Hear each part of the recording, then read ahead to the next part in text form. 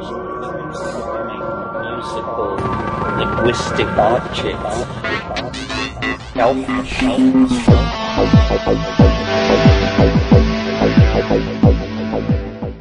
Greetings from Psychedelic Space. This is Lorenzo, and I'm your host here in the Psychedelic Salon.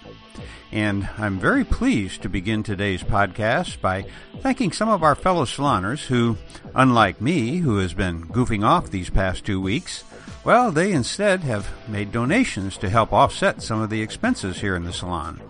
And these wonderful souls are James S., Timothy M., Ryan Q., and Klaus H., all of whom made direct donations to the salon, as did one anonymous saloner who made a Bitcoin donation on the 15th of May.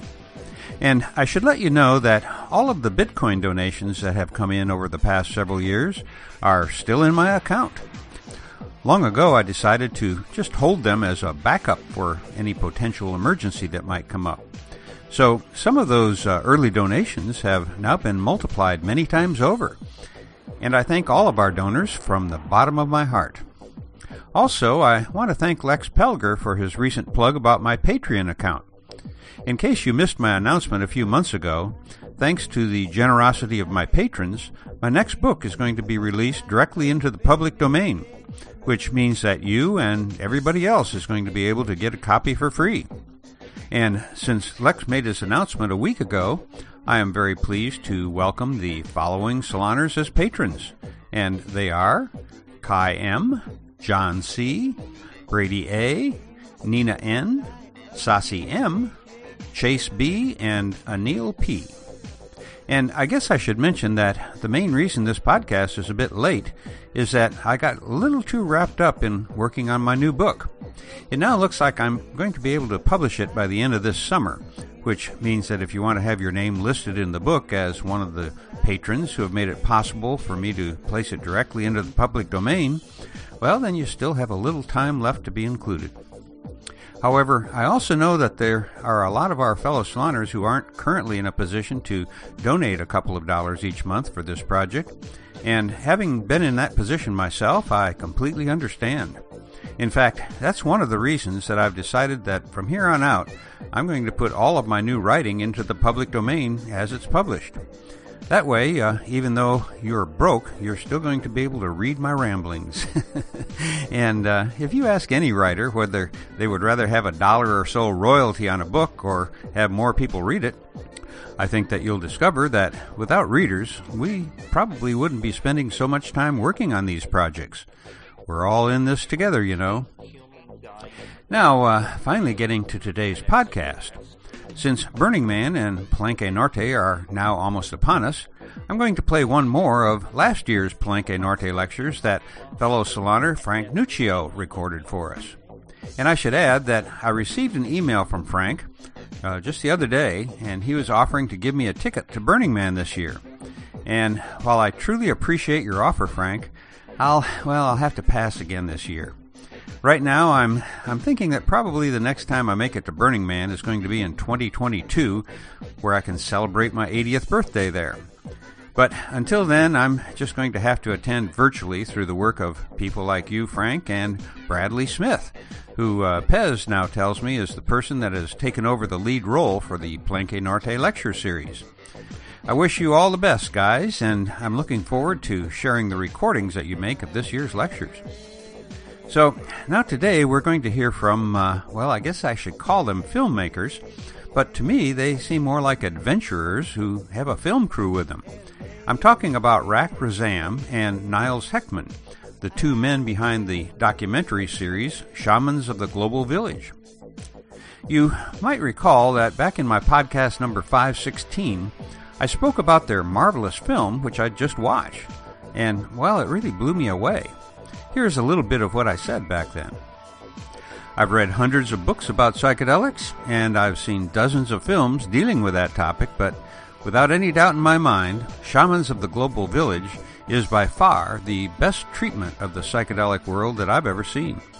This film series, in my opinion, is going to be the new standard for what a high-quality production about psychedelics should reach for. The writing, editing, and other production values are top-notch. But enough from me.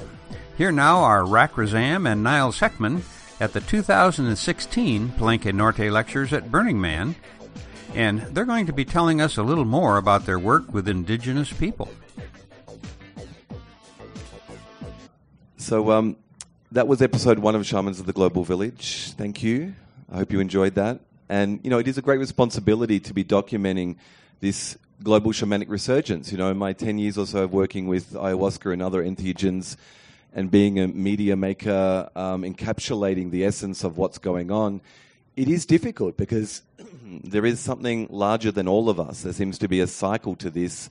And, the planet secretes these entheogenic substances which invoke the divine within, as they say, or reconnect us to a larger holistic sense of the planet, of Gaia, and through Gaia of the universe. And it puts us in our place.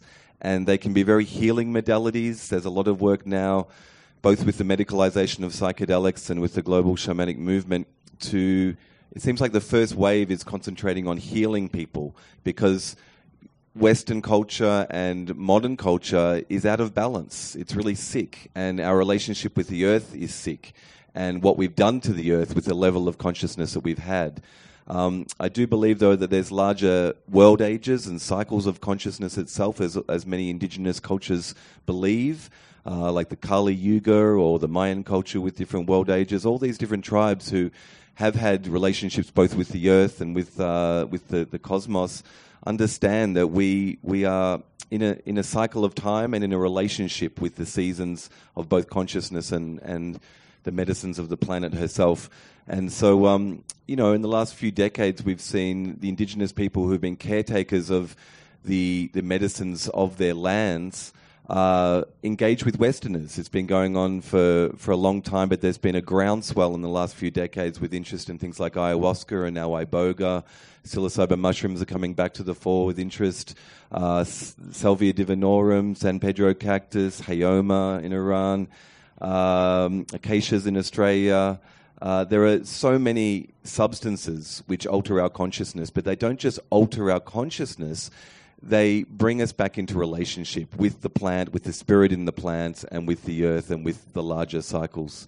And so I do believe that there is a global shamanic resurgence happening, and the driving force behind that is not just Gaia herself, but a larger connection, as the 5-MeO-DMT reveals, with source consciousness itself, with the emanating, eternal, loving, infinite presence of the source, which, it's really only Western culture in the last few hundred years which has not felt that, which has not understood that, which has fallen out of relationship with that. And that's the thing behind the scenes of everything. And that's the thing which animates everything, like the wireframe. So I'm going to throw to Niles. He can talk a little bit maybe about making the show and the challenges of and responsibility of not just making a documentary about whatever, but about shamanic issues and about spirituality and about the sacredness of these substances. Yeah. Well, thanks for coming out, everybody. Is this mic loud enough? Is this working? Want to turn it up a little bit? Does that work? I guess we can use this, and then we'll give this to the audience. So, for those that don't know, Razam wrote and produced the show, and then hosted, obviously. And I'm Niles Heckman. I directed and shot the show. And this is something that was made, independently, just conceptualized by Rack, and then created by the two of us together. And it's something that has been made, 100% independently. The idea for the series is to obviously have each episode focus on a specific medicine person and a specific medicine. So as Rack highlighted, the pilot focuses on Octavio and his work with the Sonoran Desert Toad. But the idea is to make this an entire series, a documentary series, and have it be something that is a thing that we can continue to create as time goes on with schedule and budget, allowing. But it was made for, very little money, about the same amount of money that, a large production has for their craft budget for a single day. So we're pretty proud of the result that we got out of it, but it's something that the two of us as kind of two white guys up here talking about shamanism, we fully realize that, as Octavio says in the episode, we used to be a global shamanic culture, and we've lost that at some point. And obviously indigenous people who have kept the lineage of shamanism much more purely than the West has, or the quote-unquote industrialized first world has, understand the relationship and the balance of medicinal plants and the shamanistic practice and what it is to be, a medicine person in a small tribe, more than we have, because we'd lost that at some point. So as the series goes on, I mean, it's something that we fully realize and expect as each episode to continues, like Octavio has. He has the approval of the indigenous tribe that he's worked with. So as we continue on, the idea is to continue making more episodes with people who may be Westerners, that have, felt the call to some sort of medicine practice or becoming maybe a shaman themselves, but have done that through the lineage of the indigenous people. That's kind of a crucial component to the show. So, yeah, I mean, this was something that we got going independently together, and we're talking about this now. This is 2016. We shot it in Mexico in 2015, you and I together. And I think it ended up being quite a life-changing journey for both of us and the entire crew that came with us. But it's something that, through development of me as a filmmaker and Rack as a filmmaker, Rack has a background as a journalist. I have a background more in Hollywood. And I'm trying to always align my cosmology with doing more conscious projects. This was, like you say, the perfect kind of balance of your background and my background to make something that's kind of the culmination of both of our life's work thus far. Even though here at Palenque Norte, we saw it under less than ideal conditions, but it can always be watched online down the line. But that's the thing about this show that I think is profound for us as filmmakers, is that it's such a life experience and a growth experience for us, because we learn so much and we change so much in the process of making it. So, I mean, do we want to kind of open it up to floor questions, or how, we'll go from there. If anybody has any kind of initial questions about the process or what we did, I mean, I could go into more specifics with things, but if anybody has an immediate question, otherwise Rack and I will just continue to kind of bounce back and forth off each other. So let's see if that works. Yeah. Yeah.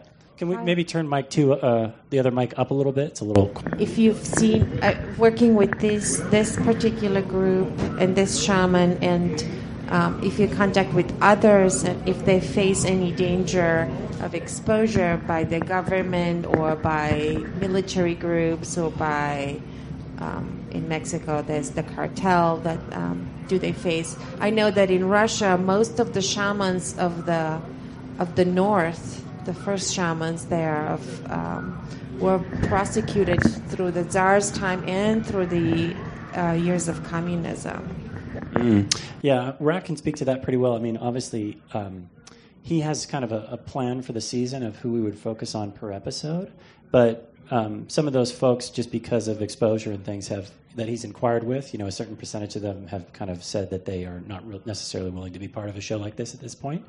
But do you want to speak to that a bit, man?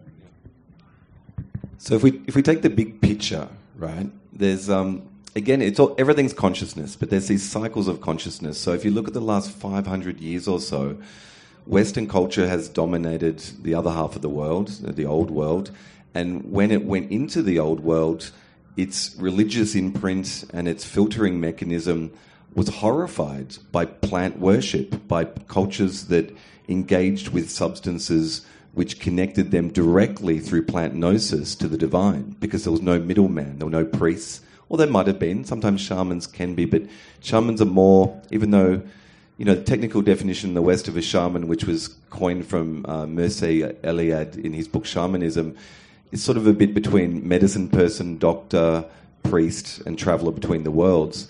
But in the priestcraft, it's essentially all indigenous cultures and earth-based cultures of the past had this direct gnosis, this route of connecting to the divine, and somewhere along the line, some of their sacred substances were lost either due to climate change or political ramifications, whatever, and the priestcraft took control and filled the gap where the plants used to fill. So priests in Western sort of culmination of cultural iterations really were the middle people between you and God. And so Western culture, when it went into the old world and found, San Pedro cactuses or the mushroom cults or the Mesoamerican cults which had shamanistic practices, killed them all, and it did the same for the medicine people in Europe, for the witches, the herbalists, the magicians, anyone who deviated from the cultural norm of their filtering mechanism of what the ego had latched onto and created religion, which is essentially, you know, a calcification of what was a personal spiritual experience. And many indigenous cultures all around the world still retain that direct gnosis and that direct spiritualism, and they wouldn't really define their practices as religion. It was just whatever their spiritual pursuit was. So the persecution of shamans around the world is millennia old, or at least the last 500-600 years of Western imperialism or so, and that's trickled down to all different countries and all different repressions, and even in some places, you know, suppressions of religions themselves that aren't shamanistic. And so nature abhors a vacuum. Like, you cannot create or destroy energy. It's always there. It's this emanating source, you know, the primal Om, which began everything, this vibrational force, that the ripples of which and the interference patterns and the dissonance patterns build up space-time, and everything's created from. So when the Western culture essentially tried to repress spirituality, indigenous spirituality, it's created a culture of discontent. And there's that film, Conisquatsi, like World Out of Balance. And so shamanism as the portal or the gateway, as caretakers of the divine, never really goes away, but it creates this ache, this real hunger in people's experience for this capacity we have within ourselves for direct communion with God, or with source or force or whatever label you want to give it, because so many centuries of oppression of our spirituality have even linguistically given us a negative charge around the word God. So, you know, that has a trigger now. But this persecution of religions and of spirituality and of shamans is still going on in some countries, even in South America, even within intertribal things, or with the oil companies who are going into the Amazon and trying to suppress the communities who have solidarity. Because if you trip together, if you journey together, and if you feel what it really means to be alive, to be given this gift of incarnating in the flesh on this planet as part of the planet, not separate from the planet, but as an extension, like fingers on your hand, of the one unbroken thread, the sacredness of life, you're not going to let an oil company come in and pollute your river or your community. You're going to fight for it. And so spiritual experiences like plant-mediated shamanic connection to divine sources make us stronger as communities. And so the persecution is still ongoing. And in the Western blossoming, in this resurgence of interest by Westerners who have gone through this culmination of, you know, the apex of what Terence McKenna used to call dominated culture, essentially was post-World War II white picket fence America, which won the war, or both the wars, and instigated this global paradigm of what became consumerism, not just even capitalism, but consumerism, which is completely unsustainable. And we're seeing the fruits of that level of consciousness now, and this planetary ecological emergency that we're going through, which is directly caused by a lack of connection to the planet itself. So at the same time that happens, this equal and opposite reaction happens. It's like spiritual thermodynamics, right? Spirit starts to flourish back up again. And so these sort of early adopters go into different tribes, like William Burroughs went down to the Amazon in the 50s, and Ginsberg followed him a few years later, wrote the Yahé letters and put information about ayahuasca, or telepathy as it was called at the time. But no one else was down there, because that was white picket fence America time. But what came through was the LSD revolution. And I know that's made in a lab, but eventually everything's a container for spirit. And LSD opens the mind in the 60s. A generation later, ecstasy opens the heart. And a generation later, by the noughts, we have this really blossoming renaissance of enough people going down to the Amazon to experience ayahuasca, that the plant medicine revival was really underway. And it seemed like there was a cascade in those stepping stones for us to come back to the garden, to get ready. We weren't ready for it en masse in the 50s. But the persecution has continued. And as some of those early adopters who have experienced ayahuasca or the other sacred plants like iboga and things like that have decided to answer the call, the very mythic archetypal call to the shamanic path, and to be those medicine people for their communities around the world, they've taken these seeds and these plants with them, and they've started to work in their local communities, because it's a network, and we're all nodes for the network. And those people are generally still underground in the West, But look around, Elle magazine, Time magazine, you name a Western media outlet, everyone has covered ayahuasca. They're falling over themselves to cover this blossoming interest in this Amazonian drug, but it's not. There's something deeper going on, and even Western media is feeling it. So that's what we hope with this show. We really dearly love that you guys are here, who I am going to make a presumption are already into these what shouldn't even be considered alternative practices, this deep connection to something, original again. But everyone is feeling this awakening, and it's not just a buzzword, it's a verb. It's an active process ongoing in the planet at the moment, and all the pathways are valid. All the pathways lead back to source. You can do tantra, dance, trance, drumming. They're all great. The original shamanic sacraments are secreted by, as Terence said, the planet, which has a plan for us involving the plants, and it's this, unbroken thread. And they want us to come back home to the garden. And this time, there's not going to be the drug bust. The history's first drug bust was in the garden with Adam and Eve. But we're coming full circle now because the garden's inviting us back. And when we come back into that, then there's just us. There are no others. So we don't need the hierarchy of cops and robbers and who's to blame. But it's like, we're coming home. Yeah, and that's a great answer, Rack. And to speak to that again, shamanism is so about your direct experience. And like in the Western world, the Western world's terrified of people having direct experiences. So shamanic practices really destroy that kind of paradigm of what, you highlighted of kind of white picket fence, suburban, materialist, consumerist hell America. So the dynamic of having, empire spread, like you said, and that's repressed shamanism. Shamanism, we once were a global shamanic culture, so we will one day return to being a global shamanic culture through much of what he highlighted. And, anything that is direct experience that is basically inner experience that's the beauty of shamanism, is that it's about your direct experience, and like Rack highlighted, it's not about a hierarchy of something else that's a middleman between you and the divine.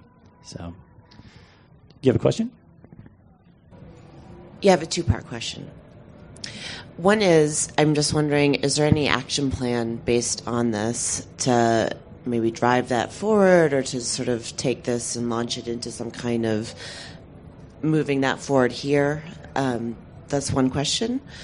And the other one, I guess, is more a comment, which is... Let's do one at a time. Okay. Yeah, that's easier. So, and in terms of here, do you mean just... What do you mean by that more specifically? Planet Earth. Okay. The realm of Earth. Do you want to answer that, dude? I just want to know, do you mean do we physically, with our ego structures, have a plan for the show or for shamanism in general? Or is there a larger, galactic plan for the evolution of human consciousness happening through these plant-mediated experiences? I do sort of channel usually.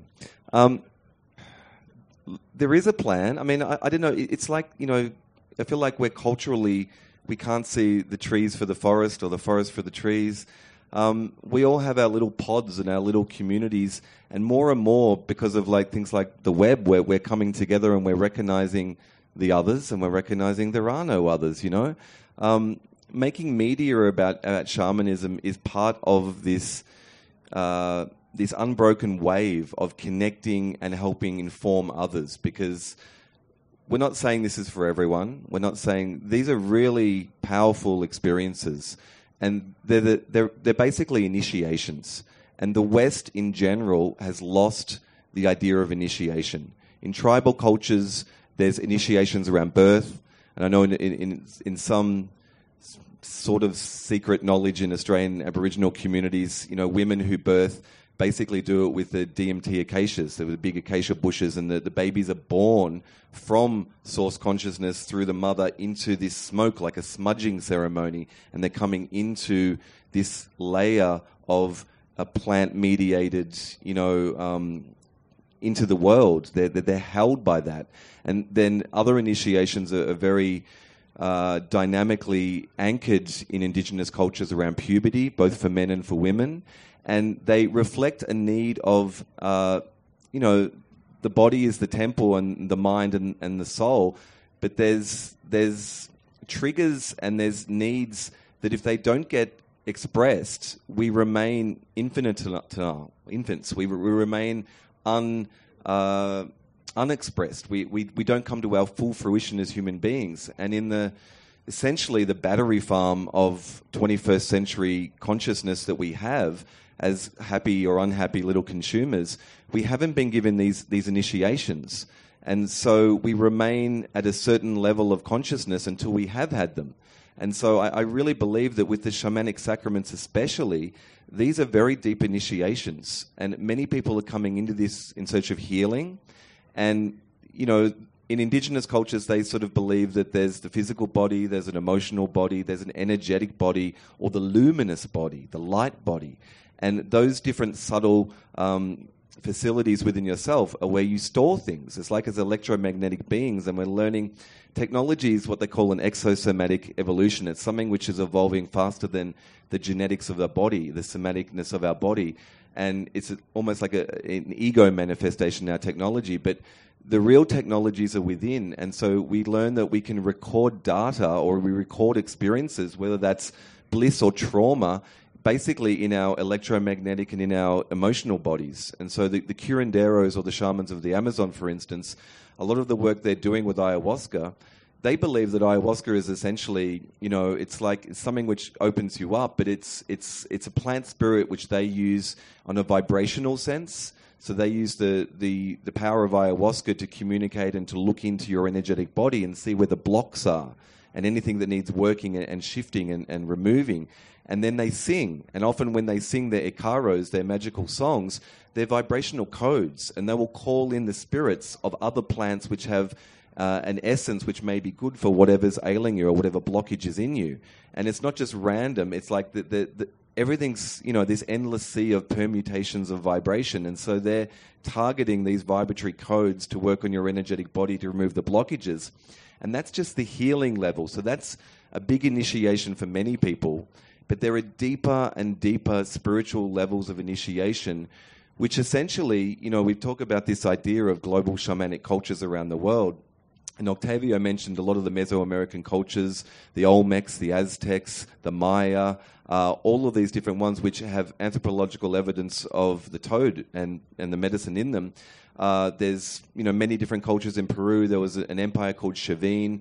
They predominantly work with the San Pedro cactus, but they've got evidence of like DMT snuff pipes, of psilocybin mushrooms, of many, many different substances. And, you know, you look at all the many sacred sites around the world, from the pyramids all around the world and dealing with energetic structures and deep sound chambers that many cultures build in total darkness, for you to go through these type of initiations, because we're not just physical beings and we're designed to blossom. It's like we're the concentrated essence of flowering plants is the flower, and when it flowers, it has all the goodness of the plant, like the whole life force of that organism has gone into this gift that it gives back into the ecology that releases, you know, the smells of the flower and the essence, and the bees come, and it's interconnected in the web of life. It's meant to be the same with us. We're not separated from nature. And when we have these initiations, then on an energetic or soul level, that blossoming then feeds into the energetic ecology. So this sense of initiation, what I feel that's happening with the shamanic medicines around the world is there's deeper and deeper levels, like the mystery schools have had throughout time, like indigenous cultures have held for their tribal people. And so making media about this, yes, there's a plan.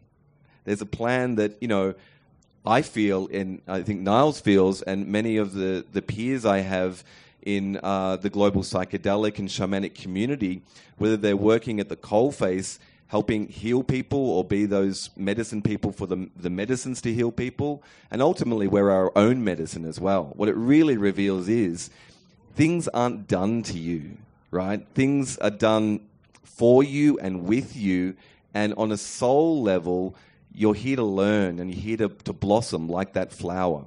And everything is a gift. And it can be really hard, and it sounds a bit dolphin woo-woo new age to say it, but everything is a gift. And you just have to have the eyes to see it.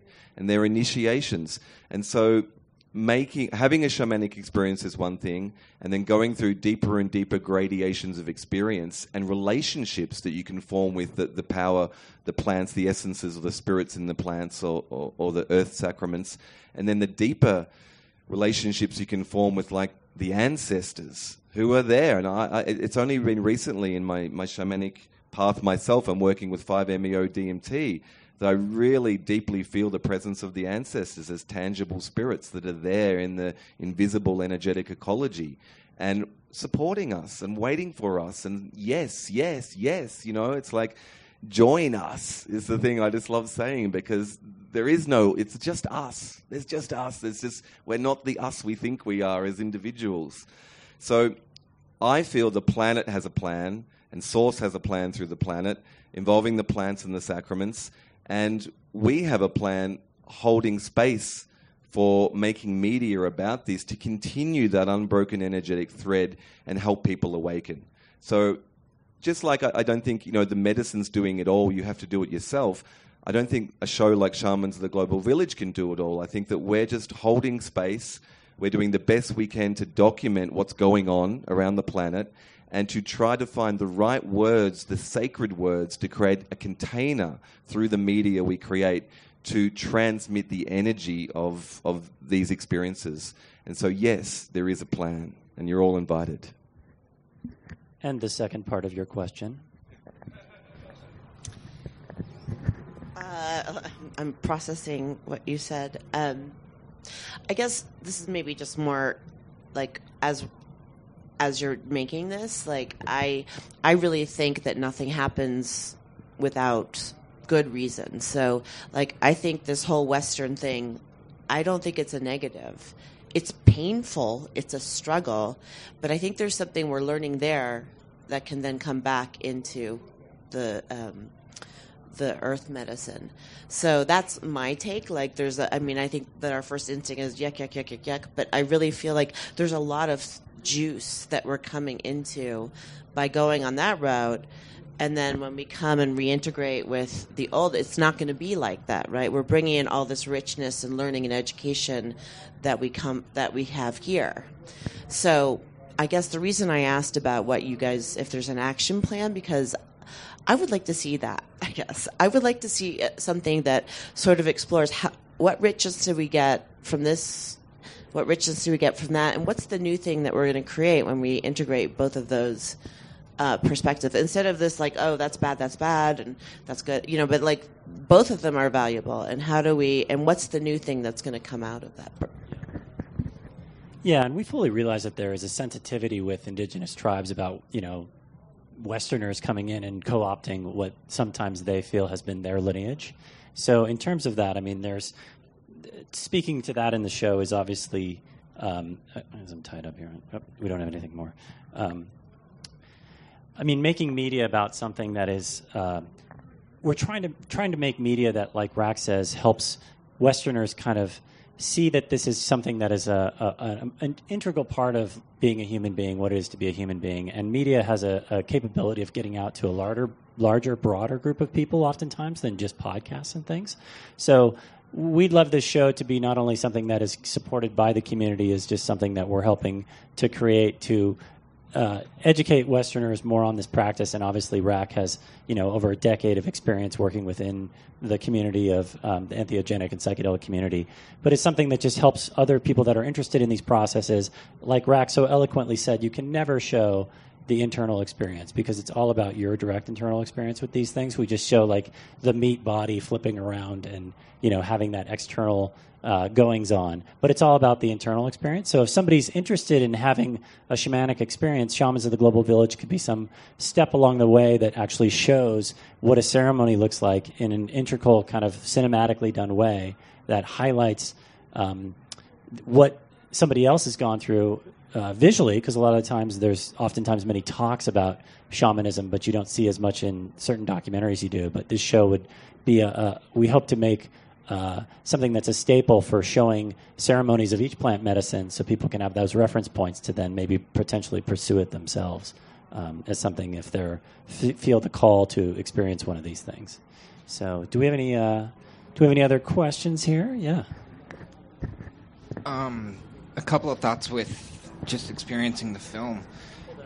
The idea that you're using the term shaman the way that you are, that's kind of like rooted in this Russian culture, using it in this native kind of like setting. And one of the things in the film that was weird to me was like how you guys featured the idea that this Western medically trained doctor is endorsed by this tribe that had never used that material, that this guy brought it to them and taught them how to use it, and then kind of that validating his practice, and then seeing his practice as kind of like your viewers using it as somewhat of a how-to.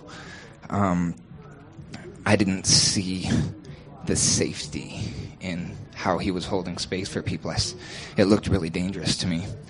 And the idea that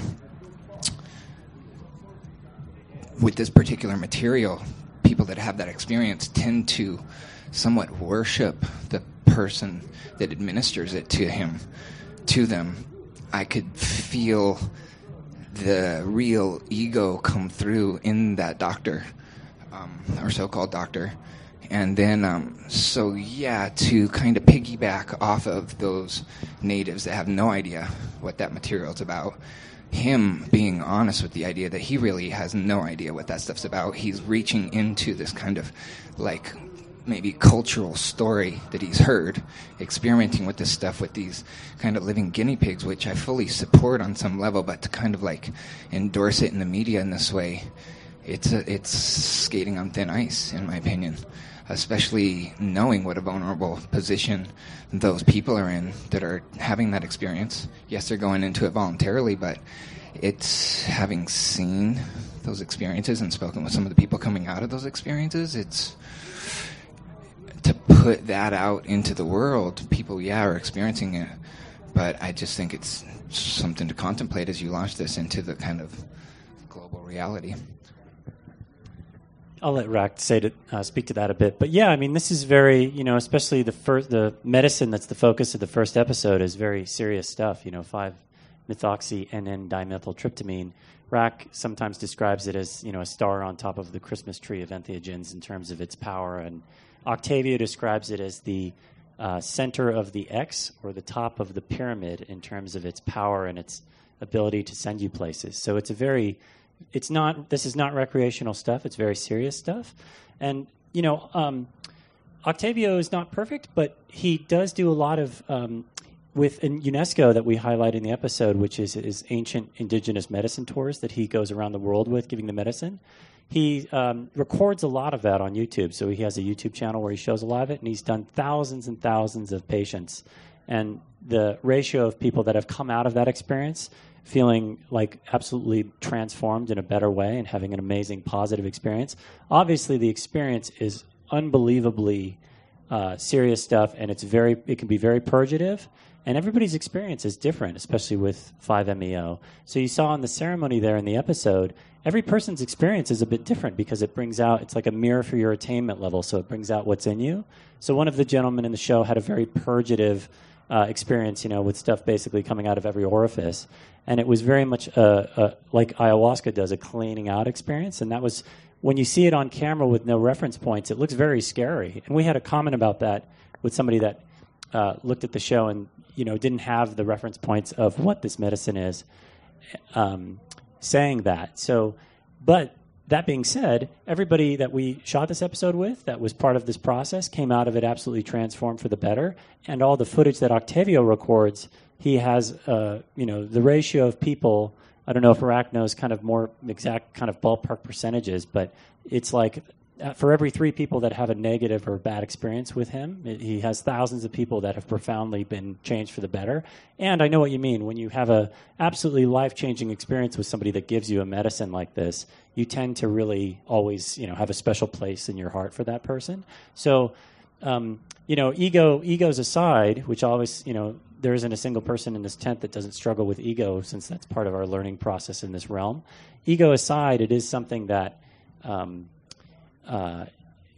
there's a lot to be learned by even somebody that's, Octavio's practice as a young Mexican physician that's now discovered the lineage of this medicine and is always trying to work on bettering himself. But the other thing I was going to add to that is that the local tribe, the other part of your question is that the local tribe had basically forgotten the lineage of the toad. So through a series of kind of synchronistic events, there's probably no coincidences in life. Everything kind of happens for a reason. Octavio had rediscovered this medicine and then brought it to the tribal people. So in the episode, regardless of how he vocalized that, our understanding of kind of that process was that he brought it back to the tribe, and then he allowed the tribe to rediscover the lineage that their ancestors had when they had previously worked with Bufo alvarius. And then, because of their exposure to it, part of their process was getting the chants that they had gotten from their lineage, from their ancestors, and now Octavio is using those chants in his process. So it's kind of been a back and forth of that dynamic. So do you want to speak to that a bit more, Rack? Yeah. Many of the entheogenic sacraments have an existing lineage. If you look at the ayahuasca, communities all through South America, and if you look at that as an example, actually, they're all very varied and very different. So the Shipibo tribe originally, the curandero, the shaman, would drink on behalf of the patient, and it's really only been since Westerners have been coming in search of it that now they do ceremonial style catering to the Westerners who want to take the substance themselves. Other indigenous tribes would take the medicine together as a tribe and have a decentralized sort of approach. The interesting thing about the Bufo alvarius toad is that it's sort of buried in history. It doesn't have an existing unbroken lineage. So in the Sonoran Desert, which it is native to, which goes from top end of Mexico over into America, there are still people who remember it. Like I know there's some Native American tribes and some of the Native American churches which even have toads on their preservations and in their environment. They're legally able to work with peyote and sometimes San Pedro cactus. They know of the Bufo alvarius toad, but they don't necessarily work with it. Like it's not completely forgotten, but it doesn't have an existing lineage that says this is our medicine, we are the tribe which have been the caretakers for it, and this is how you do it, right? But the interesting thing is that, and this happens, many different curanderos I've talked to with many different medicines, they say essentially, like they say, what's the origin of ayahuasca? And they say, well, one day, many, many generations ago, someone, a tribesperson was out in the jungle and this plant spoke to him. It was the spirit of ayahuasca, and it basically said, put me with that plant over there and boil me up and drink me. Or whatever. That's the urban, the jungle legend. But essentially, it's like the spirits in the plants, and that's a jump in cosmologies from the West to indigenous understanding, that there are discarnate intelligences which exist in these materials. They speak to the people that have the relationship with them by taking it into their systems, and they will instruct how to use them or what they're good for, or show you, what the relationship is. And there are 13 tribes in the Sonoran Desert. The Seri are just one of them. And here's the thing. It's like a microcosmic indicator within the macrocosmic configuration, is that, the war on drugs is really affecting that region because of the Mexican border. The Mexican cartels have totally devastated most of those, remote communities, as well as, the imperial legacy, even in Mexico, of taking the remaining indigenous peoples, taking them off their original land, putting them on reserves. There's so many layers of disconnection and of stuff that's gone on with these tribes that no wonder they don't remember their roots of these medicines. There are some of the other tribes I know that also work with the Bufo alvarius toad, but none of them really have a public face of this knowledge. It could be esoteric knowledge, and it could be public knowledge, but none of them are really claiming that they have had this unbroken thread of working with the toad. But essentially, Octavio was working with the Seri for about 3-4 years as just a GP, as a physician for the community, and the whole community had basically crack addictions, like including the elders, men, women, and children, because the cartels were swamping that area. So there's this conflux of pressures on that particular tribe.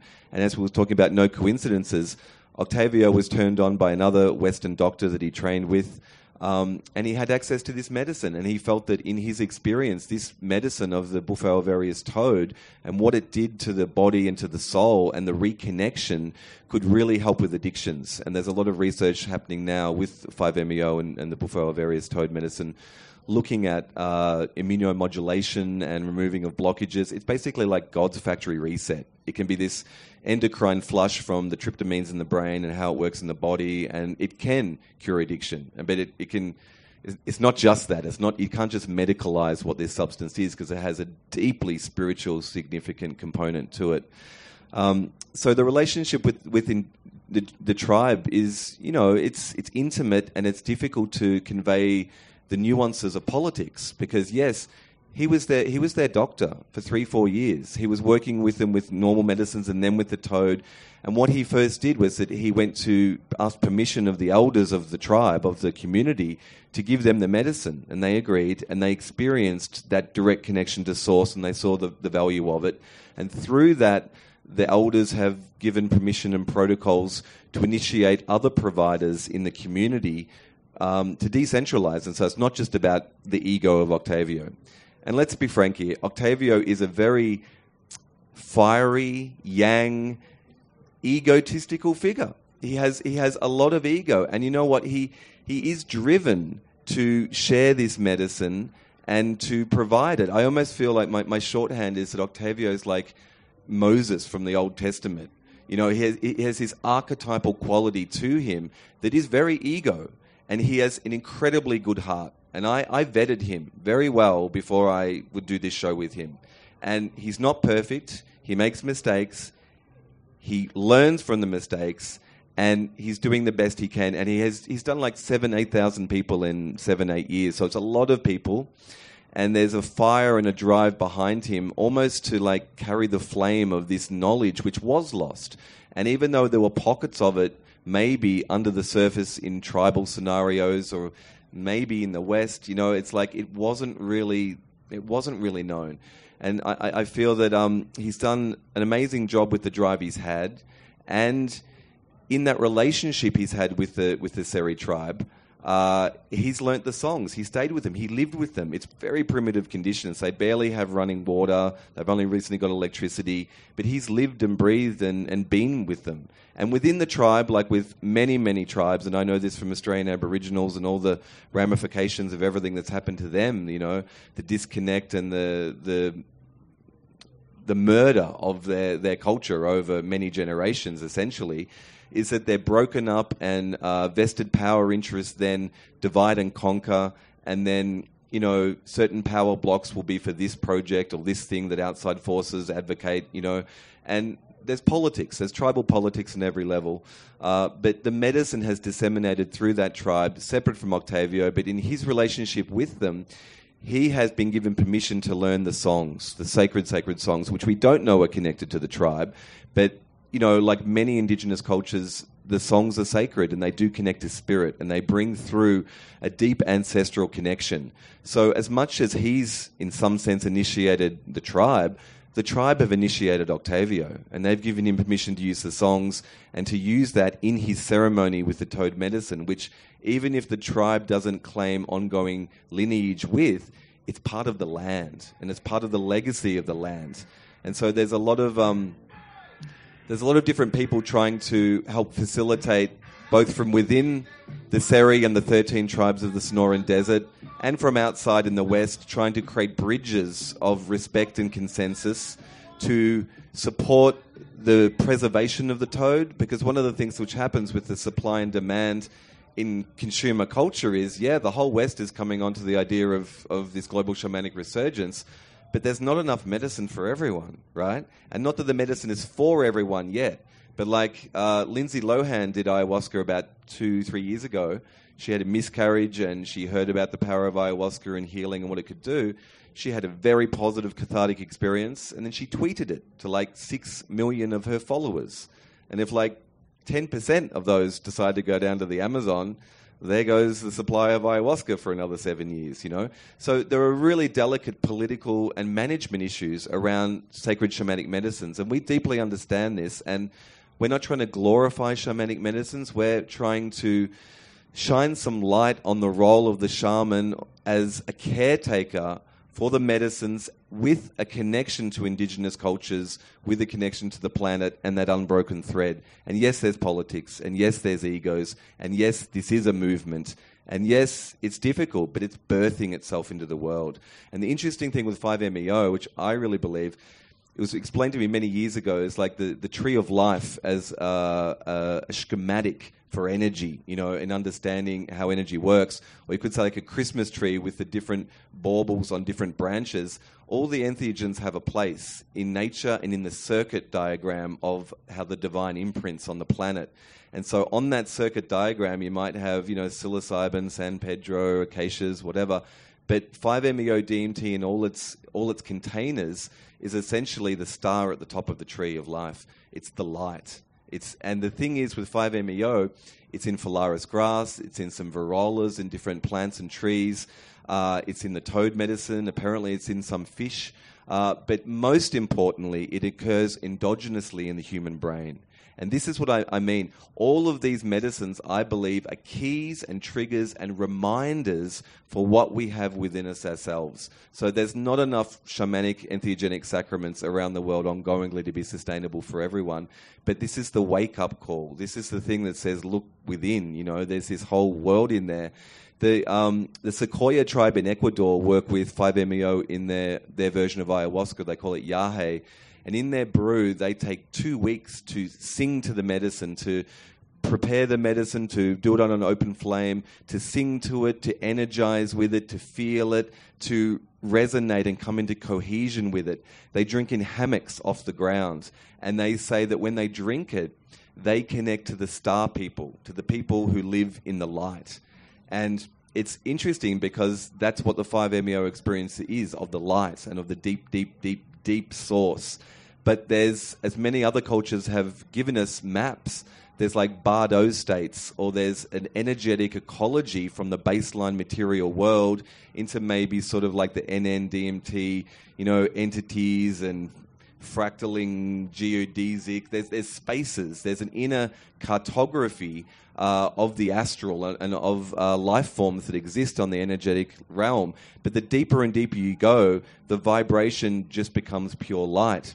And so when the Sequoias say they work with the starry beings who live in the light, I'm really drawn to believe, in my experiences with 5-MeO, you have the deep, deep source, and there's like an event horizon around it where the ancestors live and potentially the descendants, and almost like this holographic matrix of all space-time in that bandwidth. And I feel that when the Sequoias say there's these people that live in the light who gave them the original recipe and understanding of how to work with their yahe, I feel that this potential is also within us, and that these substances are reminding us that we have the on switch, like God's left the on switch back there for us to access. And in this season of consciousness, we're coming full circle, and all the entheogens are preparing us and cleansing us and deepening us in our initiations to reveal this light and to go within. So the ultimate initiation and the ultimate anchoring of what the Australian Aboriginals call dreamtime consciousness is to be able to function in some type of tryptamine, holographic, all space-time as one, and still be here on this planet.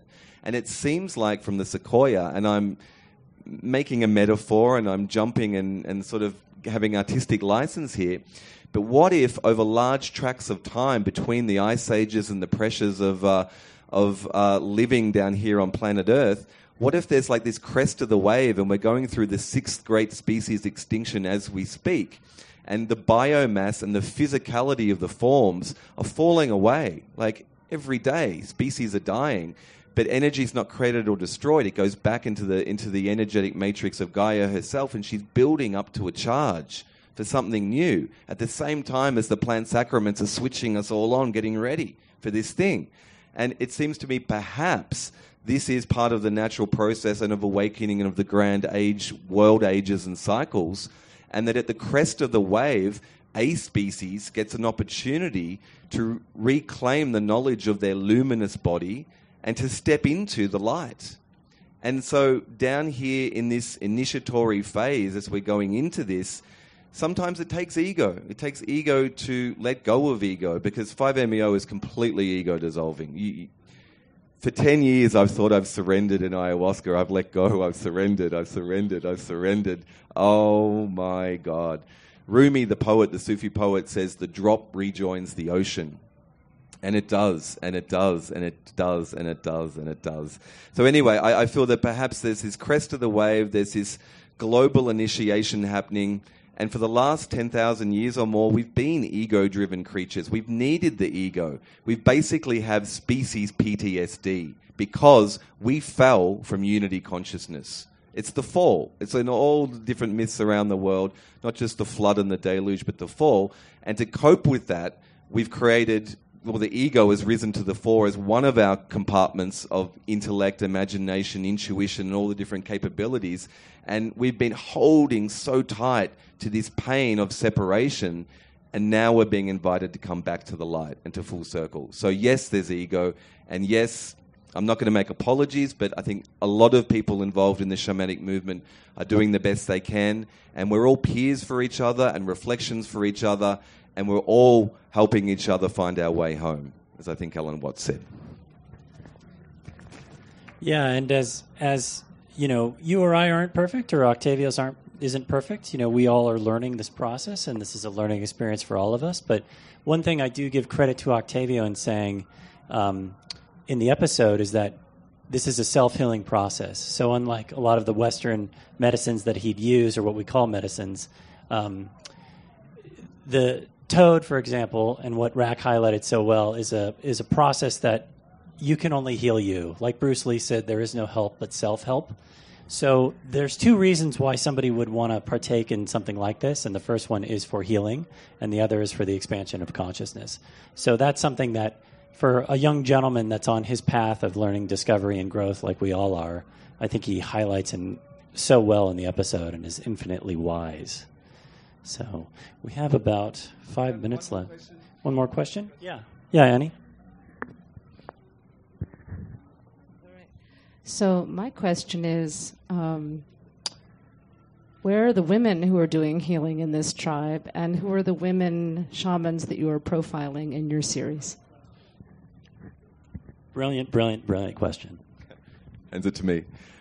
The women are out there. The women are out there, and God bless, because, you know, this would be out of balance if there wasn't a representation of women doing the shamanic work. There's...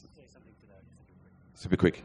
One of the women that we're very interested in potentially talking to is in the Women's Visionary Congress.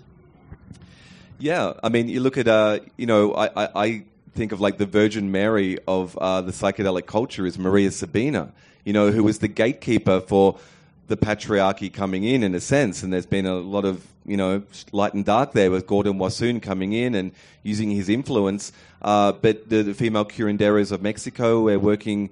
Potentially, you know, we're just launching the episode, but we're aiming for an equal balance of men and women to document and to see the differences, you know, in practitioners and of that yin energy, which can be really fuerte as well, really strong in its own way, and also really, you know, those qualities of care and of compassion and of the feminine energy is so important to it. So we're looking at a mushroom shamaness, definitely, and an ayahuasquero, a woman who works with ayahuasca, and potentially with Salvia divinorum. And we're open to finding the right people to document, because we recognize that there's a great duty of care for us as filmmakers to show people that are doing this the right way, but definitely looking at the role of female practitioners in the shamanic resurgence. So thanks for coming, everybody. You know, thanks for making it out today. And we just wanted to kind of say thank you to Palenque Norte for allowing us to do a brief showing of the episode here today. This is only the second time it's ever been shown. So, yeah, first time in daytime as well. So it's always going to be available at shamansoftheglobalvillage.com. That's where you can always find it, and hopefully future episodes in the series. So a series like this obviously is very much something that's been made independently. There's no way that this type of content at this point in time, oftentimes highlighted by your question, would be made by kind of old school channels of hierarchy from the top down. So this is very much a bottom-up process and how we're putting this together. So, you know, we just appreciate any community support along the way, even if that's just sharing the message and sharing what we're doing. So thanks so much again. They say it takes a tribe to raise a child, and it definitely takes a tribe to support a documentary series. It almost feels like the 12 Tasks of Hercules, because we see at least a dozen major entheogens around the planet which are being used and coming to prominence again, and looking at the caretakers of those substances. So this is a real labour of love, both for Niles and I and the rest of the team. And it is launching on October the 1st at shamansoftheglobalvillage.com.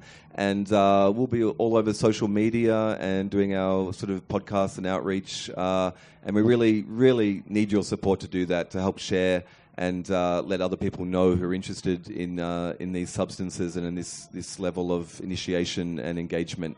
So thank you so much from all of us. And check us out at shamansoftheglobalvillage.com. Aloha.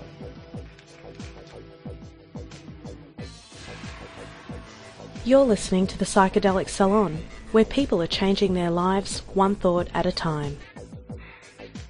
I think that I can speak for most of us when I say how much I appreciate the work that Rack and Niles have done and are doing to preserve more of the knowledge about how our planet's medicinal plants continue to be used by indigenous people, people that most of us are never going to be able to visit with in person.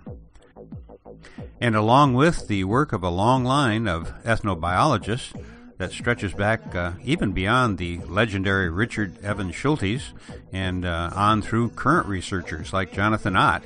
Well, the documentary films of Rack and Niles I find to be equally important because, well, they reach out to us less scholarly people who, nonetheless, can play a role in preserving this important human knowledge in ways of our own. And so if you go to